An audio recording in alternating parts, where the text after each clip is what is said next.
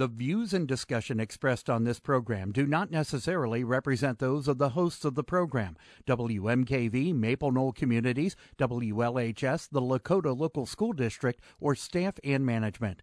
The information and advice presented are educational in nature and not intended to be taken as specific legal, accounting, or other professional advice.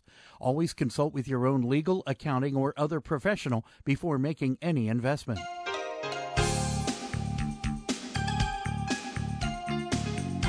Welcome to Real Life Real Estate Investing, a show to help you gain financial freedom by investing in real estate. Brought to you by the Real Estate Investors Association of Cincinnati and the Ohio Real Estate Investors Association.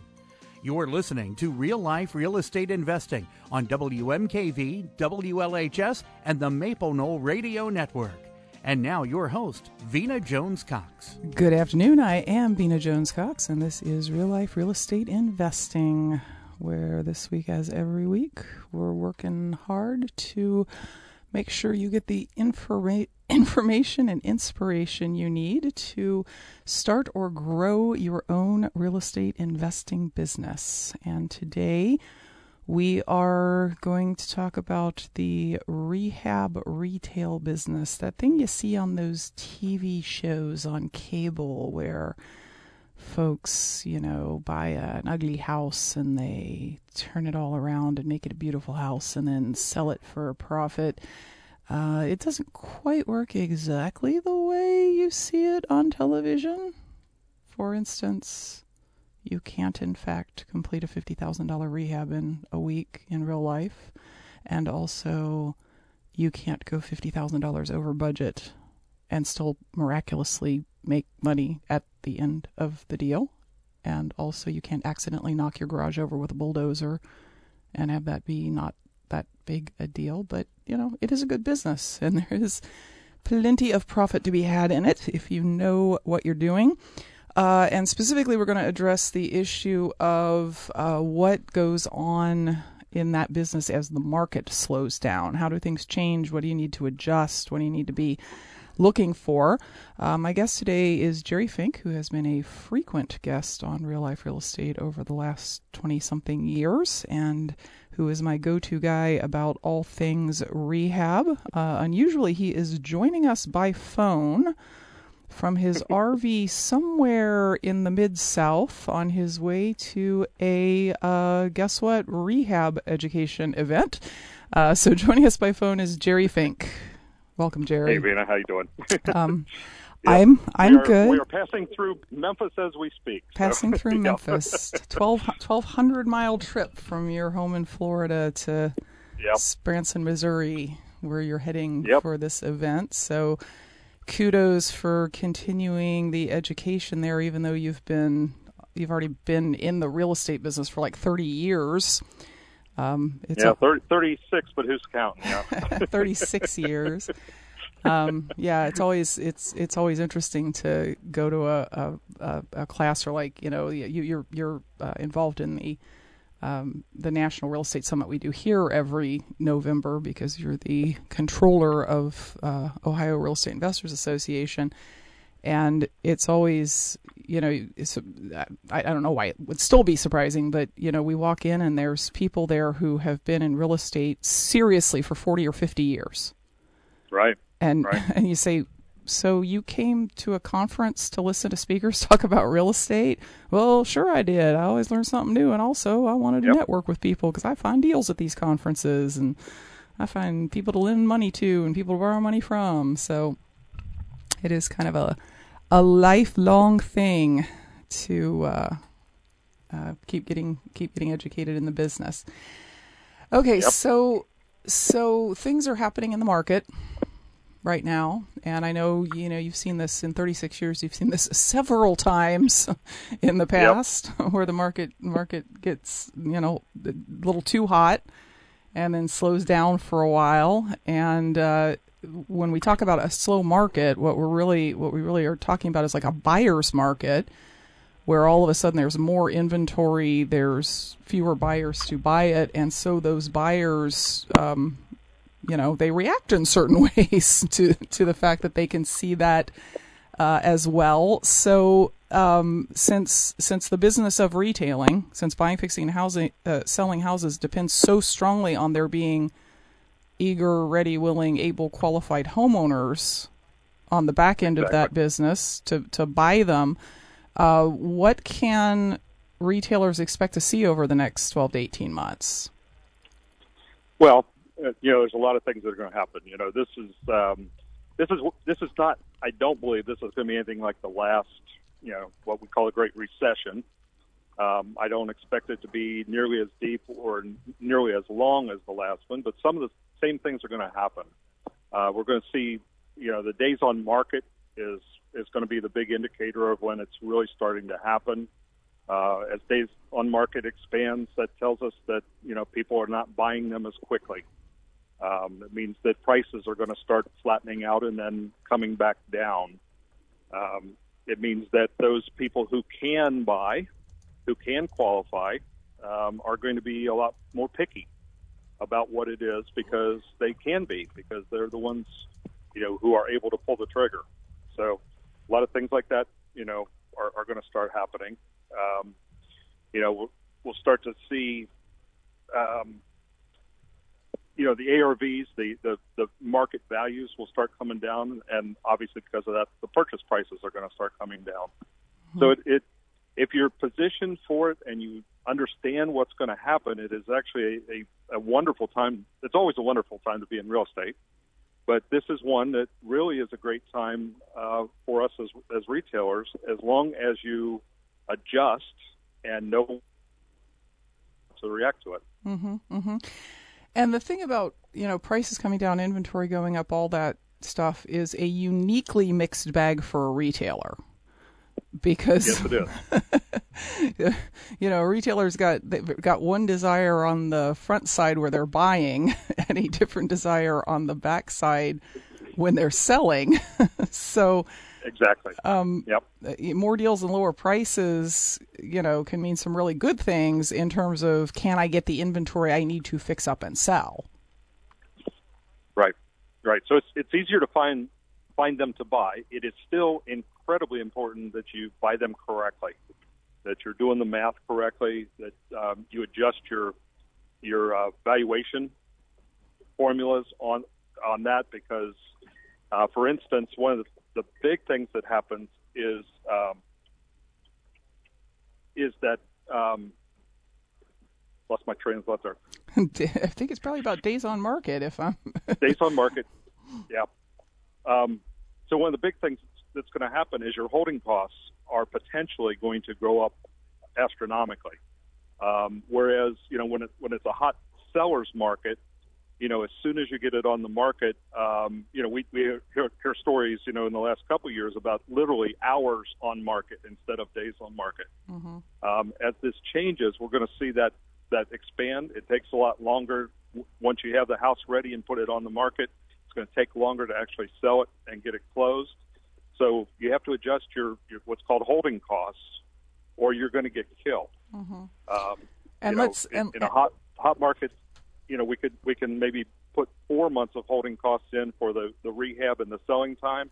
At this point, I would be looking more like 8 to 10 months of holding costs to make sure I don't short myself on what it's going to take to actually hold that property for that amount of time.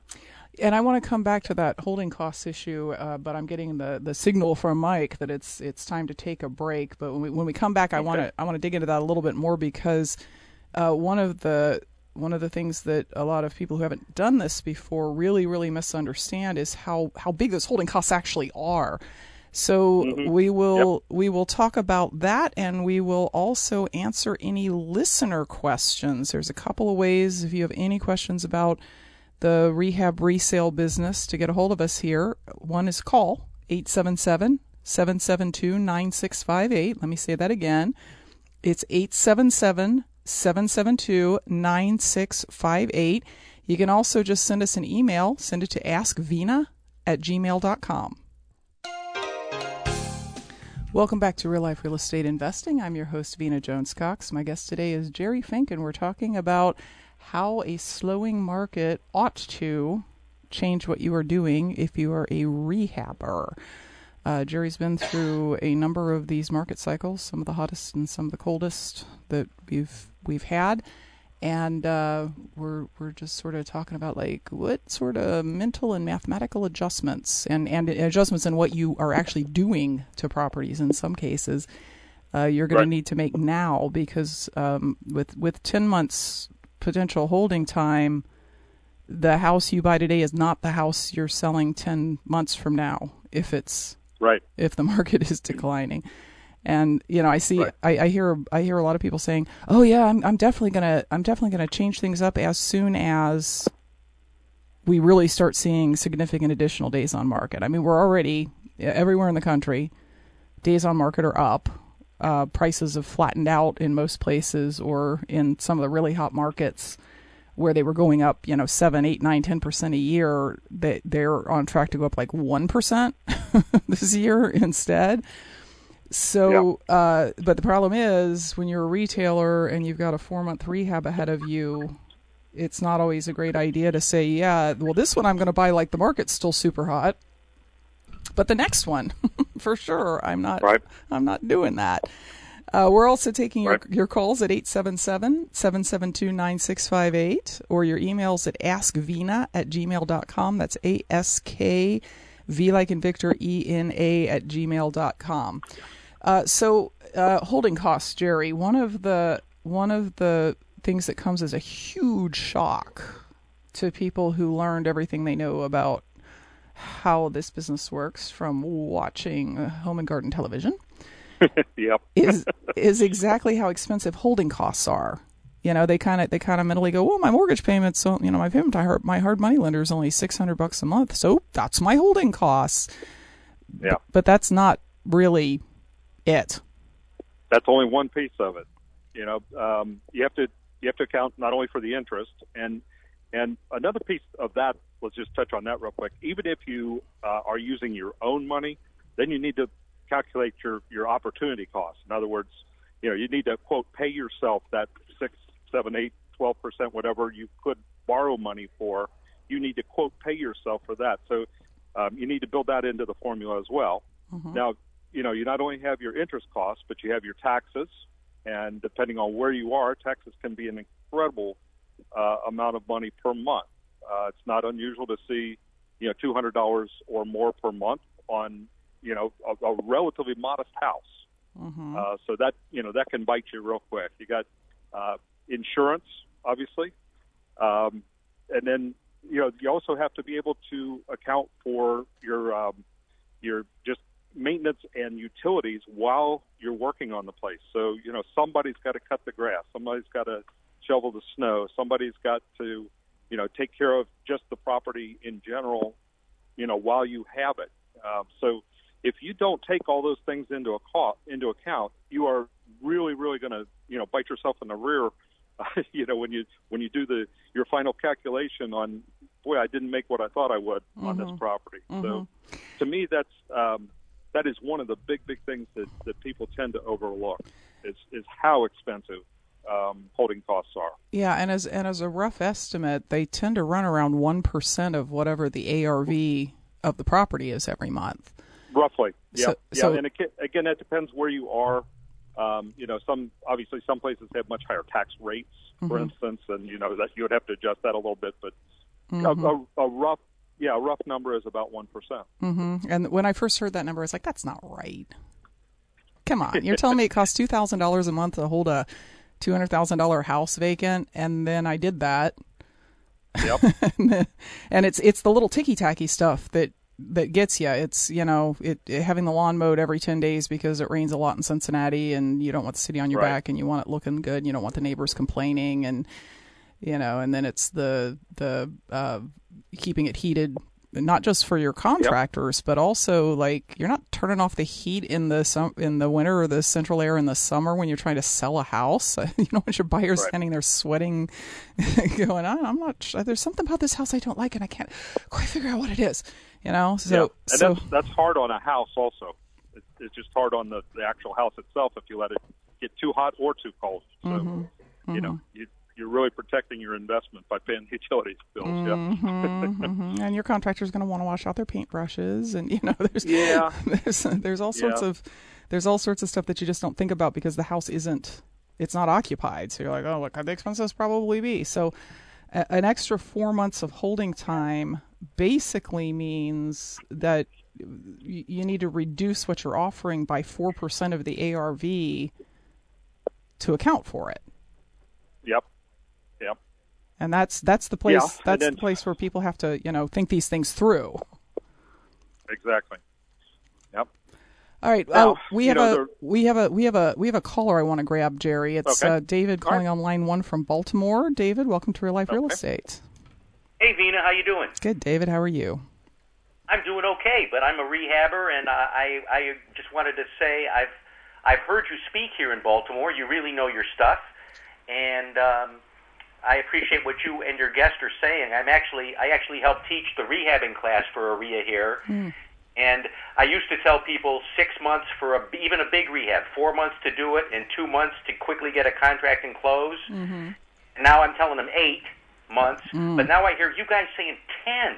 That's a long time. Well, he was just throwing that out as an example that you might go from 4 months to 8 months or 10 months. We're certainly not at the point right now where people are experiencing 6 months of holding time after they've done after they've done the rehab. But what is interesting, David, now that you bring it up, is I'm seeing a higher percentage of deals fall through over what I would call like buyer chickenness. Like, we put it under contract, and then the inspection came back, and inspections always terrify home buyers. Right. Yep. Always, 100% of the time. But when the market was super hot, we'd get these inspections back, and the home buyer would say, "Oh my God, they said the foundation's falling apart," and the stuff that isn't even like really accurate. And then they would say, "Can we get a $3,000 price deduction?" Because they didn't want to get back into the market again because they'd had such a hard time getting that house under contract. And I've had 2 deals fall through in the last probably 2 months over inspections where the buyer just said, "Nope, I'm out." Yes, because I've had that happen once as well. And you could do a whole show on buyers inspectors. Yep. I'm not sure that would be super popular with the inspectors. But no, but I mean, some of them know what they're doing, but some of them don't, and they seem to just cover their butts by saying, "Have this inspected by somebody, have that inspected by a licensed this or that." It's like, why did they hire this guy? And then, but you can't go back and say, "Listen, your guy's incompetent," because they believe him, not you. Right. Yeah. So it's I think obviously a lot of a market slowdown is psychological. Yes. It's just I'm not feeling comfortable about whether I'm going to have a job next month, or I'm not feeling comfortable about the interest rates and my payments anymore, or I'm not feeling comfortable at the direction that the market's going. And when buyers, especially home buyers, start to get uncomfortable like that, that's one of the ways in which they behave. Is they're already laying up at night going, is right now really the best time to buy a house, and then given an excuse? Well, I don't know. I mean, the funny thing is, the economy is doing pretty well. Interest rates are still at historic lows. People have got to stop watching so much news and getting terrified. Very true. But at the same time that interest rates they went up a little bit, and then now they're holding steady. But exactly. But the thing is, house prices have gone up so much. Well, that's true too. That the lower interest rate, I think, is no longer kind of offsetting the fact that you can only pay what you can pay every month. Well, and I'm also seeing a lot of houses sitting a lot. My wife is a realtor, so every day I get all the houses that have been on for 90 days, and I get all the reductions in prices. And I think I'm seeing more than I used to. Yeah, you are. And you're also, if you're tracking this, you're also seeing more expireds than you were. Yes, very much so. A year ago, there were like no expired listings. You had to have the worst house in the worst neighborhood at the highest price for your house not to sell, and then not take any offers for your house not to sell. And Right. the number of expireds, which we do track, it's probably double what it was a year ago. Yes. Yeah. All right, David. Thank you for your input. Appreciate. Thank you all, both of you, very much. I appreciate it. Appreciate from hearing Bye, David. from investors from other parts of the country. Let's go to line 2 and talk to Russell in Connecticut. Russell, welcome to Real Life Real Estate. Russell, are you there? I don't hear Russell. Let's try this again. Let's try it. Sounds like we lost him. Maybe. Oh, we lost somebody. Was that? I don't think he was there anymore. Oh, okay. He may have. Mike was just like randomly pushing buttons, so it's entirely possible that he hung up on Russell. I don't know what happened. Hopefully, Russell will call us back. Okay, so changes in the market and how to kind of prepare for those and be ready for them when you are a retailer. So we talked about more deals to choose from, which is going to be a huge sigh of relief. Right. Longer days on market, which can be adjusted for kind of. Russell's on line 1. Okay. Oh, Russell's on Yeah, line 1. in your math. Yeah. Yeah, it can be adjusted for in your math. Let's try Russell again. Hi. Yeah, Okay. sorry about that It's- disconnection. So the question I have, being and not just beyond myself, for everyone living kind of outside the Midwest, I guess, and South Midwest, is how would this time on market vary according to, or if it would, as far as the different markets? Which part of Connecticut do you live in, Russell? I'm right near New York City. Okay, so are a lot of the people who are buying houses around you actually from New York City?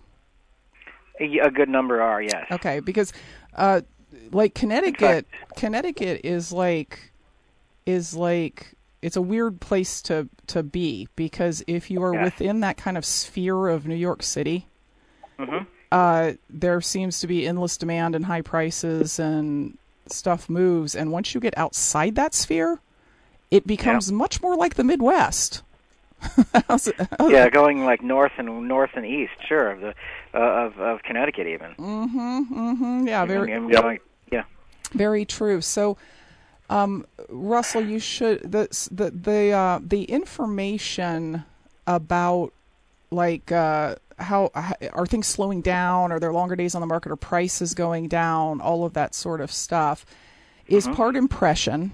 And I know you belong to a real estate association up there, so you probably hear people talking, and you probably maybe you're even hearing different things about what their impression are. Some are saying, "Oh no, it's slowed down noticeably," and other people are saying, "Not in my business. Everything's going just exactly like it was."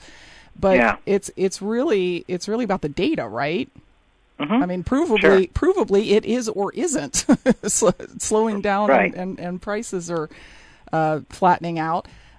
There's a lot of data sources for that sort of information. The local association of realtors, I guarantee, is publishing like press releases every single month. But my experience with the boards is that they tend to it's all good news. You know what I'm saying? It's never the market slowed down. It's what great news for buyers. There's more inventory to choose from, which is, I mean, that's accurate. There is more inventory to choose from. What I would do is I would look at Zillow, actually. Zillow, you may not know this because you may not have explored this part of it, but they have got a lot of data in the back end about not just days on market, but how they have changed. Rents and how they have changed, prices and how they have changed. Now you can't get down to like the granular level of what about this zip code, because then you might only be looking at 5 sales, and what that means is if one REO sold this month, all of a sudden it looks like prices there took a 20% dip, and they didn't. It was one house that sold, and they're just averaging it, right? But if you look at it at like the city level. And then the county level, because those often are kind of moving in different directions depending on where you are. Sure. You can get a lot of data about that kind of thing. I can tell you that like the luxury homes in say Greenwich are that's where I am actually. They are definitely taking longer to sell and and agents are definitely having to take price reductions on them. In fact, go ahead. In fact, there's a house that's slated for auction in the same town later this month. And which is almost never heard of. Yeah, in Connecticut, outside of the New York City kind of, I can jump on a train and be there in an hour area, right. is, a lot of it's hurting economically. There's been some big employers that have moved out, and GE. Yep. Yes, exactly, and that's never helpful to real estate prices when people have to follow jobs to someplace else in the country. But you can look up a lot of this data. What I don't trust is looking at the data being reprinted in the media. Okay. Because if you see an article that says home prices are higher than they've ever been, and you start digging through to see where they got the information, and then you go look at the information, you find out that they've given you one tiny little piece of a bigger picture that says something different. Right. Yeah, that definitely, and I mean, I'm thinking also of the others who live on maybe on those kind of fringes of the West Coast and the little more unusual parts, maybe Chicago and that area that are kind of more how should I say, outliers in the general sense. Well, Illinois is doing some things that look like they might destroy Illinois, like make people move out in droves with their taxes and property taxes. And of course, California is on a constant 15-year real estate roller coaster. It peaks, it crashes, it peaks at a higher peak, it crashes, and every time those two things happen, everybody's super surprised. Even though it's happened every 15 years since like 1810. Yeah. Yep. All right. Appreciate your call, Russell. All right. Thank you. Thank you. We need to. Bye-bye. We need to take a quick break. When we come back, we will talk about the buyer part of the slowdown, as well as what you ought to do as a retailer in order to make sure that you are doing the right things to the right properties. We'll be back right after this. Welcome back to Real Life Real Estate Investing. I'm your host, Vena Jones-Cox. My guest today is Jerry Fink, who's joining us by phone because he's in Branson, or headed toward Branson, which means he's going to miss the Cincinnati RIA meeting tomorrow night. Yes, I am. Which is about not this exact same topic, but if you tuned in hoping to hear about so what kind of flooring should I put into a kitchen, or what are the best color cabinets or stuff like that, that's what tomorrow night's meeting is going to be about. It's a rehabber panel, and they're going to address any questions you have, whether it is about like materials or costs or strategies or their favorite neighborhoods to retail in, favorite price ranges, things like that. We've got 3 very experienced rehabbers on that panel, and the early meeting at 6 o'clock, I dread to say, is my partner, Mr. Drew, talking about.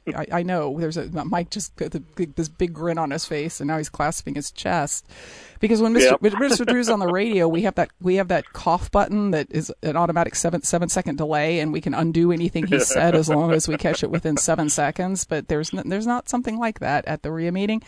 But he's going to be talking about wholesaling, and specifically what to do with deals that just seem so ugly and in such marginal neighborhoods that they don't look like they're going to be deals. That meeting is open to the public. You can download a free first-time guest pass or just RSVP and say I'm coming at CincinnatiREIA.com. That's CincinnatiREIA.com. And, of course, the location, times, all of that stuff are there as well. Okay, so, Jerry, back to the question at hand, which is the market changing and what that means to a typical rehabber. Our first caller actually kind of addressed one of the issues I wanted to talk to you about, which is buyers get more scarce, but the ones that are left get more like brave about asking for things. Yeah. Yep. Absolutely. They're the ones who can pull the trigger, so they can be more picky. So the way that translates to what we have to do is we have to to make our properties as nice as we can afford to do it, and still, it be cost effective. When everybody's clamoring for a house, you don't have to be quite as good, because they're looking for a house, period. So you don't have to have quite the level of quality or some of the features and that kind of stuff that you do when it's a buyer's market. So,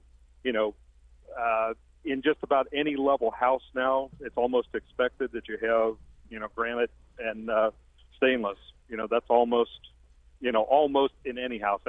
At least in Cincinnati, anything over about $90,000 or $100,000 is going to have that kind of stuff in it. Mm-hmm. A lot of stuff that we're seeing now is people are very, very much into, when I buy a house, I want it to be completely maintenance free. So things like, if the roof is even suspect, you're going to go ahead and change that out. If the windows are suspect, you're going to do those. If the concrete isn't quite up to snuff, you're going to address that. So you're going to have to do the things to make it sparkle, a lot more than we do in a hotter market. Mm-hmm. So that's kind of the basics, what we have to look at there. Yeah, we were a couple of weeks ago. I interviewed some guys who are doing new development. They're actually scraping lots and putting up new houses. And I caught part of that one. Yeah. Well, those guys are going to come to speak to Cincinnati REIA in June. Are they really? They really are. Yep. Yeah. Got them to come up from Nashville. Good. So they were mentioning that a year ago they would put the property on the market when it was like 80% finished. And just let people go ahead and start making offers because they would. Yep. And that recently, Yep. exactly, and that recently they have changed that so that it's like, it's done before they bring anybody in, because, again, with more choices, with more properties available to buy, buyers are often gonna they figure out how to get around the fact that they can't see the finished product when there's nothing else to buy, but when there is other stuff to buy, they get more, circumspect about that sort of thing.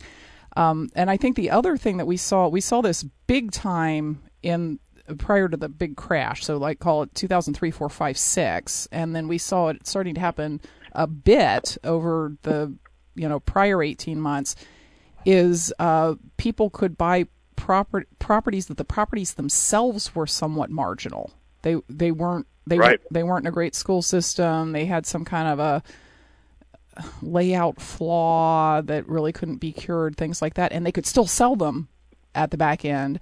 I assume retailers are going to get pickier about not taking risks like that. You have to. Yeah, you have to. You have to do it one of two ways. Either you don't buy that property at all, or you demand a much deeper discount, because you're going to have more trouble selling that house. You're going to take less money for it. Your holding costs are going to be longer. So again, it's all math at the end of the day. But if you want to do it quickly and in any kind of volume, you're going to have to be more picky about, like you said, where, what school system is it in, and doesn't have functional obsolescence, and it's not on a busy street. All those things come into play. What makes a house the most desirable. So just like your buyer is going to be looking for the most desirable house, you're going to have to find that house to be able to rehab for them and turn it around. Mm-hmm. I think most people are familiar with the formula under which retailers try to buy houses, and that it's roughly, and there's 5% swing on either side of this depending on who you're talking to, but it's roughly take the fixed up value, multiply it by 0.7, subtract your repair costs, and that's the purchase price you want. And that 30% that you're taking off up front isn't your profit. That accounts for the holding costs, finance costs, things like that. Right. Which leaves like a 20% profit that everybody's shooting for. So on a $200,000 house, I want to, actually clear $40,000 after all the dust settles. But as I'm adding all this stuff up in my head, when I'm saying, all right, so we could have a couple of months longer on the market, and that's going to cost me 2% of the after repaired value, and I picked a house that wasn't, really the ideal homeowner house. So, and I've got buyers that now want me to pay for the inspections, their closing costs, pay for the closing costs, and pay for the points, which, every offer I had gotten up until first of this year, in the last 5 years, the buyer wasn't asking me to pay for anything. Right. It was here's the purchase price and no seller concessions, but now that's come back. We want this, and this. And the price may not be as high when you are ready to sell it in 4 or 5 months as it is right now. It seems like all of those things could pretty quickly eat up that entire 20%. Exactly. And I know you're familiar with the specific formula that I use, which is a derivation of the one that you just went through. But I actually call out those individual pieces. I call out the holding costs, selling costs, all those things, so that I'm not surprised by that. And what I've found to basically reconcile the formula that I use and the one that you just talked through is, instead of using 0.7, if you use about 0.63 to 0.65, you'll be pretty close to the same number that I come to by going through and actually itemizing the costs. So especially in this market, where you're not nearly as sure of the ARV, right? Because if the market's slipping, you have to kind of put a factor in there for if the price falls 2, 3, 4, 5%, I need to be able to absorb that. So that's why, it's the market's, kind of softening here. Instead of 0.7, I would use something like a 6.3 or a 6.5 factor. So rather than try and predict what the house is worth at the end, say, okay, I know what it's worth now, and then use 0.65 instead of 0.7. Yeah, and you're gonna be safe if the market, say, doesn't fall more than about 5% or so in that 6 to 10 months that you have it. And unless we have just the bottom absolutely falls out, you should be okay with that. Which again, we have no reason to believe is going to happen. No. Okay. No, I don't think so either. Mike is calling for another break. So when we come back, we're going to talk about pricing deals and then wrap this up. We'll be back right after this.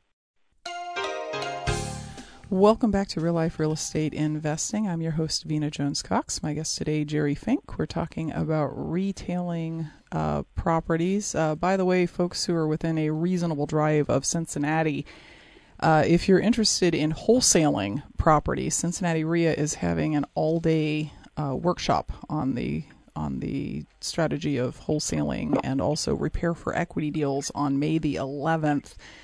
You can get information about that at CincinnatiREIA.com, CincinnatiREIA.com. It's pretty inexpensive, and members and non-members can both attend. So something to look at if you've been looking for some wholesaling information. Okay, Jerry, question from Matt via email. He says, does Jerry use a realtor when selling his flips, or does he have a good system for selling them himself? Okay. I always try to sell it myself initially. And, like you're talking about the guys from Nashville that put it on the market, at some point. When I've got it about 80 to 90% done is when I start marketing it with the sign in the front yard or the banner on the house is still the most effective thing that I've ever found if you're in a jurisdiction that allows you to do that. The bandit signs on the corners, pointing people to the house, all that sort of thing. I try from when I'm about 80% done until I've had it complete for about 2 weeks. I try to sell it myself, obviously to attempt to save, the realtor's commission. And then if sold within that, 2 weeks after it's done, I will go ahead and list it with a realtor and, just go that traditional route. But yes, I do try to sell them on my own before. Okay, and a question from Roberto who says, I purchased a property for $39,000 during wholesale school last year. You're using Jerry's rehab cost estimate list to calculate my offer. The county has the property valued at $80,000. I do have comps at around $80,000 since we've completed the rehab. I'm wondering if I should challenge the tax assessment using the HUD-1 purchase price as justification to lower the tax bill. Well, if he's going to sell it, it makes absolutely no difference. If you were going to keep it as a rental, then you might go through the challenge, to try to get the tax base lowered, at least for the first couple of years. And this too, Venus. Once you've done that improvement and they come back through and do the reassessment, on that 3-year cycle, it's going to get bumped, somewhere back up around that 80 anyway. Mm-hmm. But if you're retailing it, it really doesn't matter, because by the time you would get it through, for yourself, it's just not worth the hassle, and it's out of your hands, and it'll be, it'll be the buyer's tax bill that would really be affected, and that's going to be by their HUD. Yes, and I'm sure you had the experience of having potential buyers come to you and say, the county says this house is only worth $39,000. How dare you try to sell it for $80,000? Yeah. So between or my favorite one is, you only paid $37,000. How could you dare price it at $80,000? Never mind that I put $45,000 into it. Yeah, I'll give you $39,000 for it based on your $37,000 purchase price. Yeah, exactly. Yeah.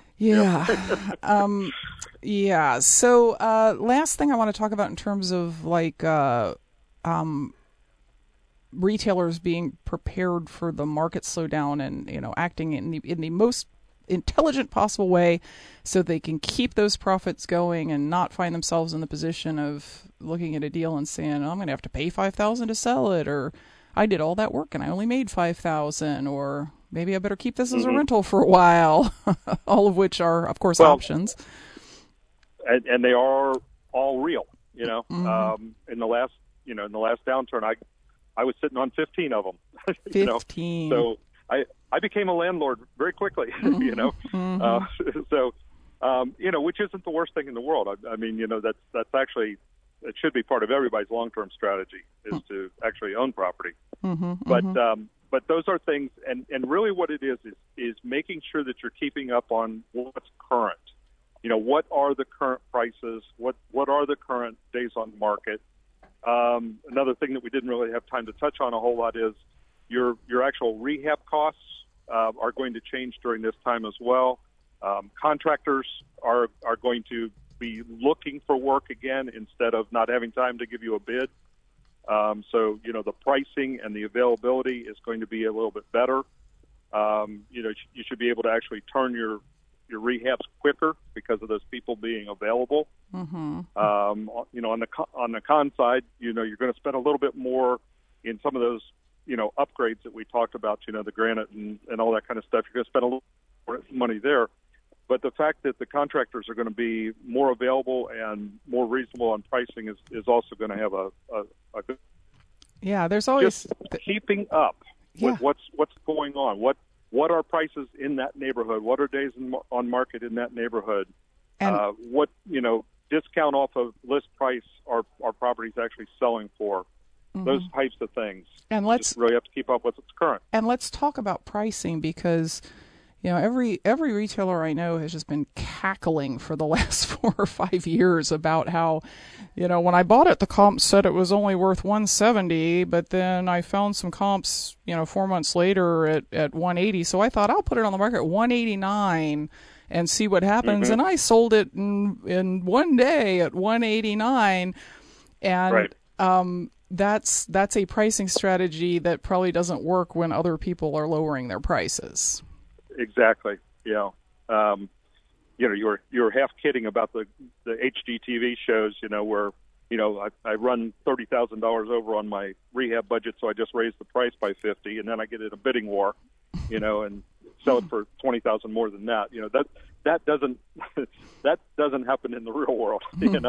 And you're absolutely right. If the market is softening, you can't be super aggressive on your pricing, or you're gonna sit on the market and you're gonna become what's called a stale property, and the buyers are going to say there's something wrong with this house. Mm-hmm.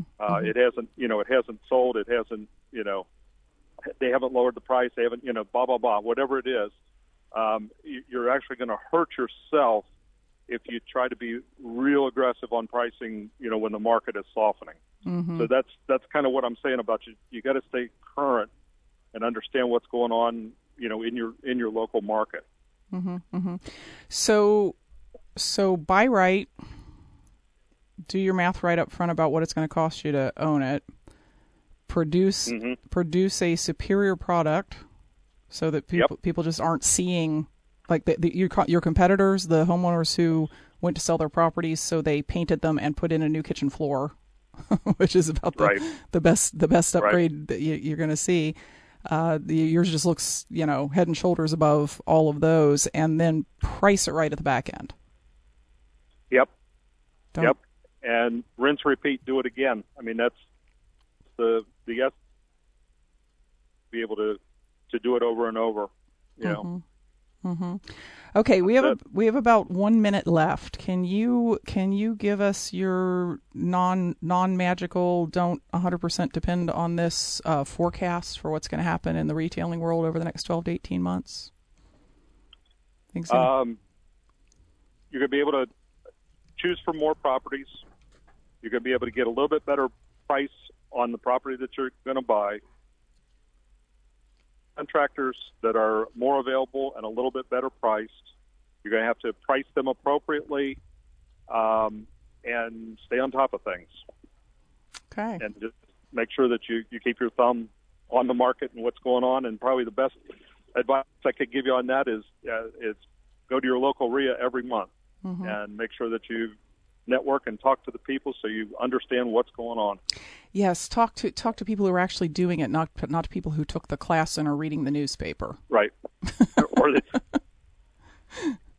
Yes, lots of people have lots of opinions, and the ones you should listen to are the ones who are actively in the market. So, good. That might start for some people with coming to tomorrow night's Cincinnati RIA meeting. You can get more information about that and get a free first-time guest pass at CincinnatiRIA.com.